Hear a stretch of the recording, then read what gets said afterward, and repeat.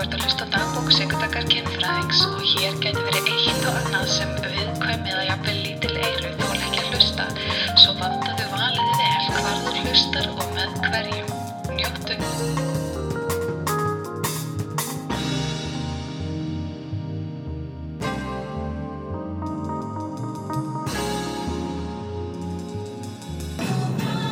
Vá, hvað er viðandi. Jesús, hvað er heitt úti. Þetta er ekki til að slá á umhverfiskviðan mín. Ég get bara alveg sagt ykkur það. Sól hérna dag eftir dag, lúpínurnar er að skrælna upp og þið viti hvað ég elska lúpínur. Og já, ég veit það ekki. Ég sko er mjög þakklátt fyrir sólina, mjög glöð með það, enda tannsjúk, en þó búin aðeins að róa mig með það. En ég er samt pínu svona, ok, sól, ég þarf líka bara að þurrka rykið inni hjá mér og ég er mjög erfitt með að vera inni þegar svona gott viður úti og ég er bara eitthvað sundsjúk líka og ég vildi að þýndi líka að ég væri rosa eitthvað svona virki hreyfingu en ég er það ekki. Mætti alveg vera duglegri með það. En ég bara, já, elska ég samt að fá smá sól á kroppinn. Djöfull næs og bara svona endurnýjast allir, eða allavega ég. Bara finnst það svo gott og svona maður er út að keyra og maður er bara eitthvað það er sól og það er líka bara skemmtilega að klæða sig á morgnana, maður er bara eitthvað hvað, í hverju á ég að vera þannig ég get sýnt sem mesta húð og jafnvel bara klætt mig í og úr peysu. Þetta er guðdómlegt. Ég eyddi helginni í Borgarnesi. Nú hef ég fattað það að ég hafði aldrei gist í Borgarnesi. Þú veist, Borgarnesi er einhvern staður sem stoppar í bakaríinu, kannski á bensínstöðinni, jafnvel í Netto, en svo einhvern veginn brunar maður bara framhjá og einhvern veginn er alltaf á leiðinni eitthvað. Maður er aldrei á leiðinni í Borgarnes, maður er alltaf á leiðinni einhvern annan. Nema náttúrulega ég var með kynfræðslu daginn, þá var ég á leiðinni bara í Borgarnes og það var bara kafalt spilur þegar ég keyrði. Það var mjög gaman að heimsækja Borgarnes núna og það var svo fallegt og við fengum svo guðdómlegt veður og ofboðslega er gaman að vera í Borgarnesi. Við fórum á pítsustað, sátum úti og höfum það huggó og svo vorum við líka að uppgöta veitingastæðin Englendingavík held ég hann heiti. Við reynda fórum ekki að borða þennan sko, við vorum að spæja að fara í drykk en svo leist okkur ekki nógu vel á eftirréttina því það var bara basically einn eftirréttur í búið. En það var bara ótrúlega gott, en ég mæli með að þið farið í Borgarnes og við gistum á farfuglaheimilinu. Ég held að heiti bara eitthvað farfuglaheimili. Volið farfugl líka fallegt orð, hafið pælt í því? Að því að túristi, ferðamaður, útlendingur, kannski ekki svo mikið, en farfugl, það er eitthvað skemmtilegt. Kannski ættum við að fara að tala ferðamennin okkar sem farfugla, veist það, eitthvað svona dulli. En við gistum þar og það bara eiginlega svona, verð að segja það, opnaðist svolítið nýr heimur fyrir mér. Að því, ég var alveg gist á alls konar gistiheimilum hérna á Íslandi og gistihúsum og já, sem er það sama basically. Ég hef ekki svo mikið verið að Airbnb-a. Ég skal alveg játa það. Ég hef ekki jafn mikið verið að því út af því að bara mér finnst einhvern veginn, ég veit það ekki, ég og Airbnb syngum ekki. Það er bara stuðar mig eitthvað, stuðar mig líka til alltaf að reikna per haus og einhvern veginn svo er heildarsumman einhvern veginn reiknu eftir á æmest eitthvað aðstæðanlegt. En hvað það? Við sem sagt fengum að gistum að ná farfuglaheiminu og fengum, við erum náttúrulega 5 í fjölskyldu og við fengum herbergi út af fyrir okkur með okkar eigins baðherbergi, bara salernisaðstöðu og sturtu og maður fekk pínu svona stemminguna eins og maður er komin til útlanda og veist, þetta var svolítið geggjað því að þú pælir í þegar maður er að borga fyrir hótel þá var náttúrulega alls konar þjónusta innifalin í því en maður einangrast meira, maður er með sjónvarp inni á sér og maður er meira bara í herbygginu en þarna, niður á hostelinu þar gáttu við mitt keypt bara matvöru og geymt í ískápnum og svo gáttu við þannig að við gerum það en svo gáttum við líka einhvern veginn, það var niðri var svona sófi og sjónvarp og svo var einhvern veginn aðrir farfuglar þarna, þau voru að elda sér mat og einhver var með kort að plana eitthvað og við einhvern veginn sátum þarna og vorum bara að horfa á sjónvarpið og vorum að spila og svo komum morguninn og þá vorum við bara einhvern veginn með öllum öðrum, þú veist, þú gast alveg borga fyrir morgunverðlaðu bara, þú gast líka bara haft morgunmat fyrir þig og þína og miklu ódýrara, en samt var það svona stemmingin, þú veist, að sita hann einhvern veginn öll saman og ég var bara nokkuð ánægð með þetta. Ég bara mæli með að Íslendingar sem eru að ferðast landið farið aðeins að kíkja á farfuglaheimilin og gistiheimilina því að þau eru bara nokkuð frábær og kannski sérstaklega hentug ef þið eru þeim 5 af því að það er bara ógeðslega dýrt að fara 5 í bakari. Ég meina, það er bara erfitt að komast undir 5.000 kalli 5 manns í bakari í morgumat og það er bara svolítið kostnað. Þannig átt eftir að borga 10.000 kall í hádegismat, 10.000 kall í kvöldmat, 25.000 kall dagur í blúsgisting, ég er að segja eitthvað. Allavega, þetta var frábært og við fengum nóttina held ég á tæpar 14.000 krónur og já, gerði aðri betur. Já, bara ánum þetta allt saman og krakkarnir, þeir byðu engum, hvað segir maður? Þau liðu engan skort, það var ekkert að ég ekki staðna. Þau var ekkert eitthvað, þetta er ekki fínt hótel, fyrir þeim var þetta bara hótel og þau áttu þess ekkert á kannski þessum núunsum sem ekki voru til staðar. Þannig að mér finnst það svolítið geggjað. Annað í fréttum, já, voru líka á Akranesi, en ég náði ekki að kíkja í nýju pottan sem heiti eitthvað nafn, ég man ekki alveg hvað var, en ég verði að eiga það inni. En annað í fréttum, ég var með fyrirlestur, bara rétt í þessu, í Borgarleikhúsinu, framtíð kynlífs og sko, þetta er búið að vera draumur minn mjög lengi. Ég elska leikhúsið og ég elska Borgarleikhúsið. Ég er með sterkari, þó ég hafa haft uppistandi mitt í sko þjóðleikhúsinu. Það eru með mjög sterk svona tengsl inn í Borgarleikhúsið. Ekki að því ég þekki eitthvað sérstaklega, heldur bara því ég elska Borgarleikhúsið. Og og mér finnst eitthvað svo spennandi og skemmtilegu vinnustæður að ég upplýði svona utanfrá. Og það er býr orkan og stemming og möguleikarnir eru svo miklir og draumur minn er náttúrulega að kynvera og Daði verði að leikriti. Ég hef sagt það áður og ég mun segja það aftur sko. Þannig að ég bara pínu stressuð yfir því að vera með, þú veist, er eitthvað skrítið líka oft með leikara þarna, fólk sem er vant að koma fram og svona típur og svo veit ég aldrei nöfnin á neinum og þú veist, maður vill ekki móðga eitthvað með því að eitthvað sem maður áhuga nöfni og svo veit maður það ekki. Og ég var þarna á litla sviðinu sem ég geti nú alveg séð fyrir mér að setja upp einhvern einn leika upp í standi eða eitthvað og mér finnst þetta svolítið skemmtilegt mér finnst ég svolítið svona standa á sviði merks fólks finnst það stemming og þetta gekk bara ágætlega þau voru það var svona hvað ég var að segja þetta hafi verið eitthvað 20-25 manns og það var svona náin og innileg stemming þar sem við spjöllum róbota og titrara og við tölum nýja hönnun í smokkum, við tölum CBD sleipefni eða kannabisolíu sleipefni, við tölum, já og kannabis reyndar gummibánsa og við tölum hvað tölum við meira? Við tölum svona græjur og hvernig við erum að kannski endurskilgreina kynlíf og sambönd og hvað ég held að framtíðin í sínum tækningum krefji okkur svona til að kannski svara fyrir ákveðna mannlega hliðar bara, sko ég held að tæknin í staðinn fyrir að breyta okkur þá er hún meira svona að fara í kjarnan á okkur þú veist, hún er meira svona að láta okkur horfast í augu við okkur sjálf og bara svona ok, hver er ég sem manneskja þú veist, sérstaklega núna þegar gervigreindin er að koma og svona hvernig ætlum við að koma fram við gervigreindina ætlum við að koma illa fram við gervigreindina að því að við erum að fá einhverja frústrasjónir sem við getum ekki á annað fólk eða á fólk og ætlum við að nota gervigreindina sem einhver svona punching bag eða ætlum við að líta á þetta sem svona tækifæri til að þroskast og þróast. Það finnst mér svolítið stóra spurningin, eins og mér finnst mjög áhugavert.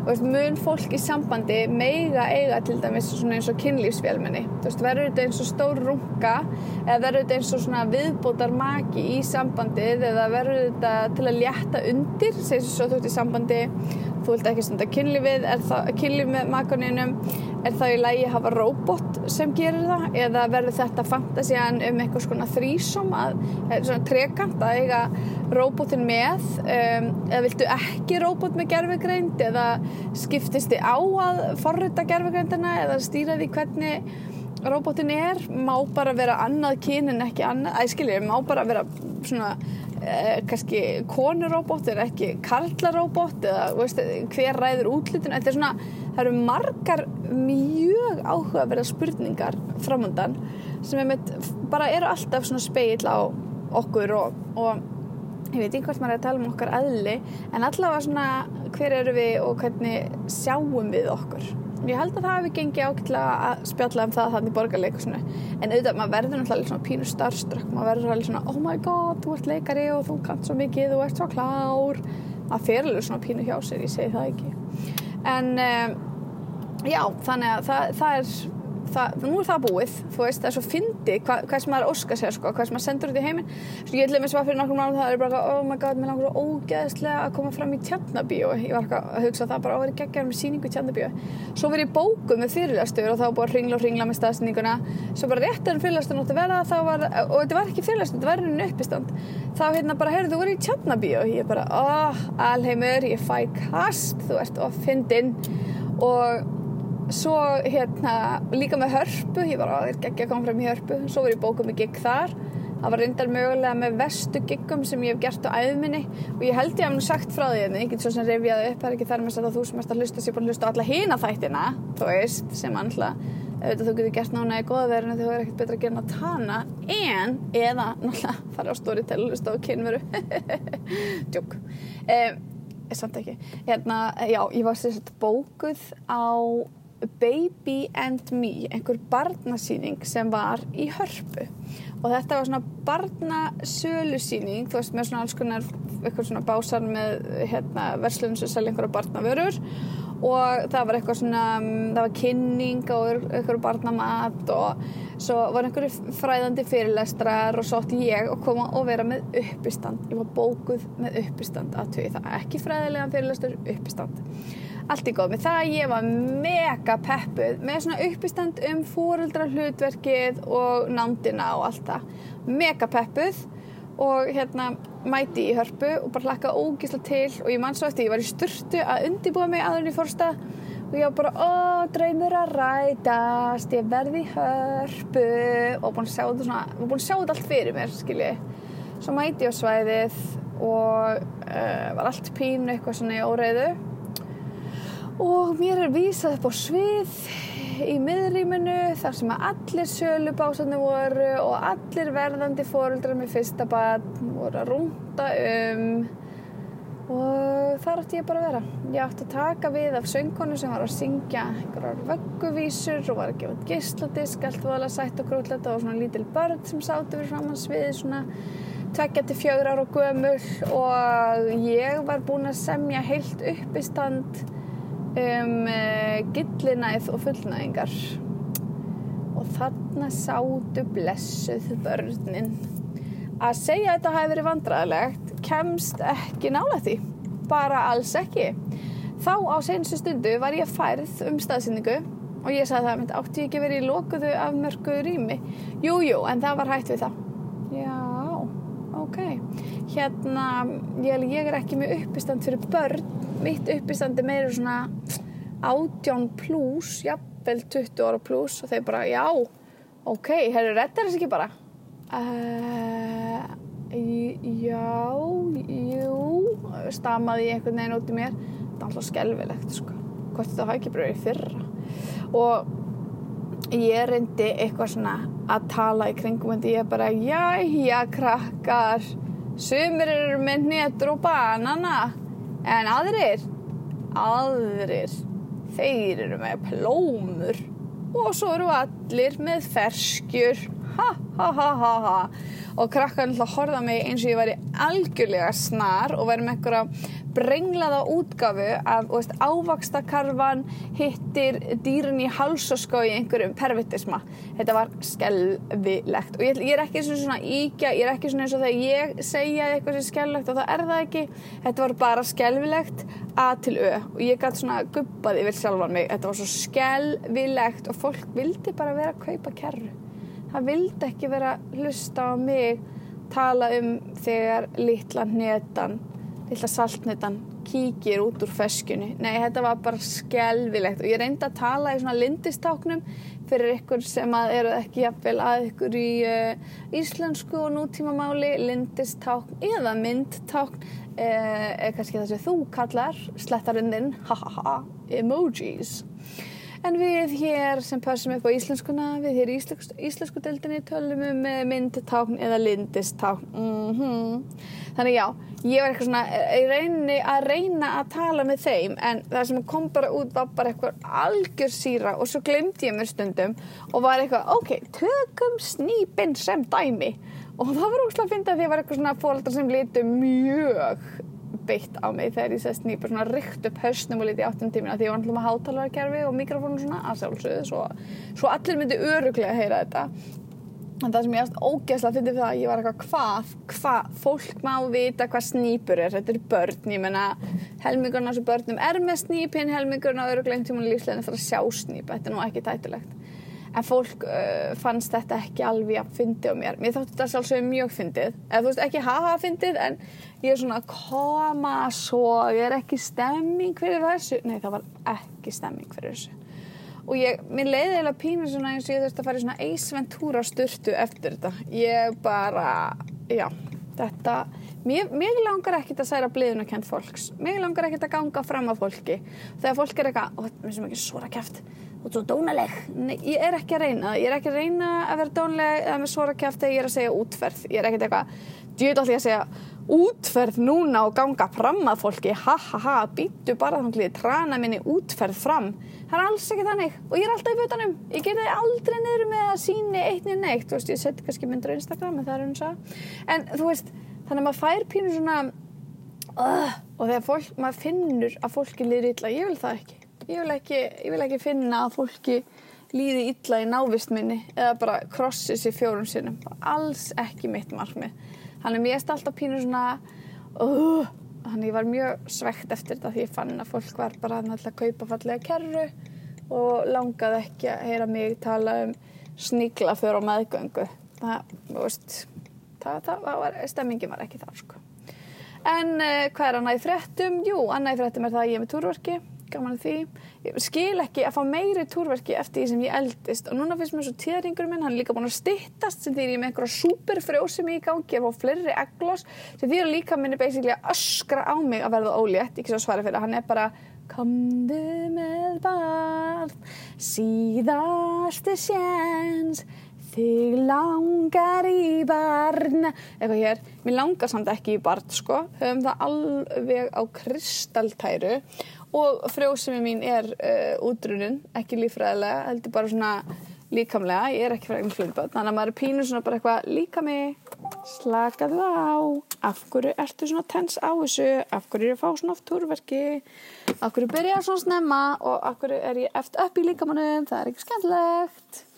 Svo var ég uppgöta þættina, ef þau eru með Amazon Prime, ég var að uppgöta þættina The Marvelous Mrs. Maisel og djöfull þeir skemmtilegur. Hún er konu sem að kallinn hennar hættir með henni og byrjar með ritarunum sínum. Það kemur fram bara í fyrsta þætti. Og hún fer og gerist upp í standari. Konan, bara svona eiginlega óvart. Hún Mrs. Maisel og það er svo skemmtilegt. Það er svo yndislega þætti. Þannig að ef þú ert með Amazon Prime eða bara kannt að streyma þá eða þú veist svona eitthvað ólulegt þá mæli ég með því hvað er sumarlegra en að einhver sé að slá gras. Ég er ekki búin að sjá nýju Black Mirror, ég veit ég tala ógeðslega mikið Black Mirror og það er rauninni skandall ég sé ekki að ég er búin að sjá nýju þættina en ég á þá eftir en annars þetta sumar heyrðu, ég verð að segja eitt þetta verður bara stuttur þáttur á sinni en ég verð að segja eitt bleikt og blátt. Nú eru þó nokkuð mörg tölublöð komin í hús, takk þið sem eru að senda mér og taka þau saman fyrir mig. Ég kann svakalega vel að meta þetta. Ég verð að segja það kemur mér á óvart hversu mikið sést. Ég er pínu í sjokki. Ok, slakaðu á mig að slá grasið þarna. Ok, ég er pínu í sjokki. Ég verð að segja það. Það bara sést, það er bara sko alveg hár eitt píka og bara verið að sleikja og bara limur og líka við limur inn og það er allt að gerast og nöfn fyrirsætana og sorry, en hvað eru duglegir drjólar á Dalvík? Það var bara dagatal. Já, duglegir drjólar á Dalvík dagatalið, svo ég stuðli nú. Þetta var bara dagatal sem var gefið út fyrir hvað ætla þessi komin 15 ár síðan eða eitthvað með nöfnum manna sem sátu fyrir þessu dagatali þessu myndaþætti og það eru einhverju berrasæðir íslenskir gaurar í frystihúsinu með frystihanskan frystihúsahanskan eða hvað þetta heitir þessi hanski, appelsínuguli hanskin á bara til hannum og svo bara á rassinum á pökkunarvélinni og við færibandið. Nei, ég var í kasti sko. Og þessi blöð, þú veist, ég má ekki taka mynda þeim og deila þeim á samfélagsmiðlum, en ég verð að gera eitthvað. Og ég ætlaði sko, ég var með hugmyndaverki sem ég vildi vinna upp úr þessu blöð. Ég tími því ekki. Ég tími ekki að hrófla við þessu. Ég þarf einhvern veginn að skanna þetta inn og ég veit ekki hvað ég gera. Þetta er bara svo sko heimild hvernig við tölum og nálguðumst kynlíf hérna á ákveðnum tíma og hvað var hægt að sjá. Því ég ólst upp með bleikt og blátt. Þetta var alltaf til á mínu heimili og öðrum heimilum sem ég þekkti til. Það var alltaf til bleikt og blátt og maður skoða þetta náttúrulega sem unglingur. En í minni minningu var þetta alltaf einhvern veginn svart, hvítt og aldrei neitt sást. Nei. Blöður sem ég er með, ég er bara, oh Jesus, Bobby. Þetta er bara eins og þú værir að googla XXX, sko. Það sést allt og meira til. Mér finnst ótrúlega að sé ekki brund í einu einasta andliti. Allavega ekki blöðun sem ég er búin að sjá, en ég á eftir að skoða meira. Ég á örugglega eftir að finna brund andlit, bara pottið, sko. En þetta er frekar sláandi, verði ég að segja. Og pistlarnir og ég er bara svona, já, Ísland. Þarna voru við og hér eru við í dag. Þetta myndi ekki verið í útgáfu í dag. Það held ég ekki, sko. Þannig já, ef þú átt gömul klámblöð, og það mega vera útlönd, þú veist, Hustler eða einhver þýsk eða dönsk eða Playboy eða whatever. Ef þú átt ykkur útlensk klámblöð, þá þykju þau gjarnan. Þú getur bara hendi á mig í póstkröfu ef þú nennir, bara senda mér skilaboð og ég sendar heimilisfangið mitt og getur hendi á mig í póstkröfu. Eða eins og ég er búin að gera núna, keyra landið og sækja. Ég er að fara til dæmis norður að sækja bunka, ég var einmitt sótti bunka í Borgarnesi, ég þarf að fara til Sandgerði að sækja bunka, þetta er út allt, sko. Fólk lumar á stöflunum að þessu og til dæmis daginn þá fekk ég gefins einhverja 11 kassa og ég er ekki að ýkja 11 kassa af alls konar svona gömlum bókum klám og erotík sem að eitthvað fyrirmenni hafði safnað og ég er búin að vera að fara í gegnum þetta og þetta er gull er ég að segja. Þannig að draumur minn er náttúrulega á endanum að geta haft eitthvað rými þar sem þú getur komið, bara droppað við og kíkt á þetta allt saman. Og veist svona eins og, ég veit það ekki, eitthvað svona bókasafn kynfræðingsins eða eitthvað. Þar sem þú getur bara kíkt við, fengið kaffi og bara verið að grúska í bara þessum bókum. Það væri svo geggjað og ég lifi í draumi og ég vona að þú gerir það líka.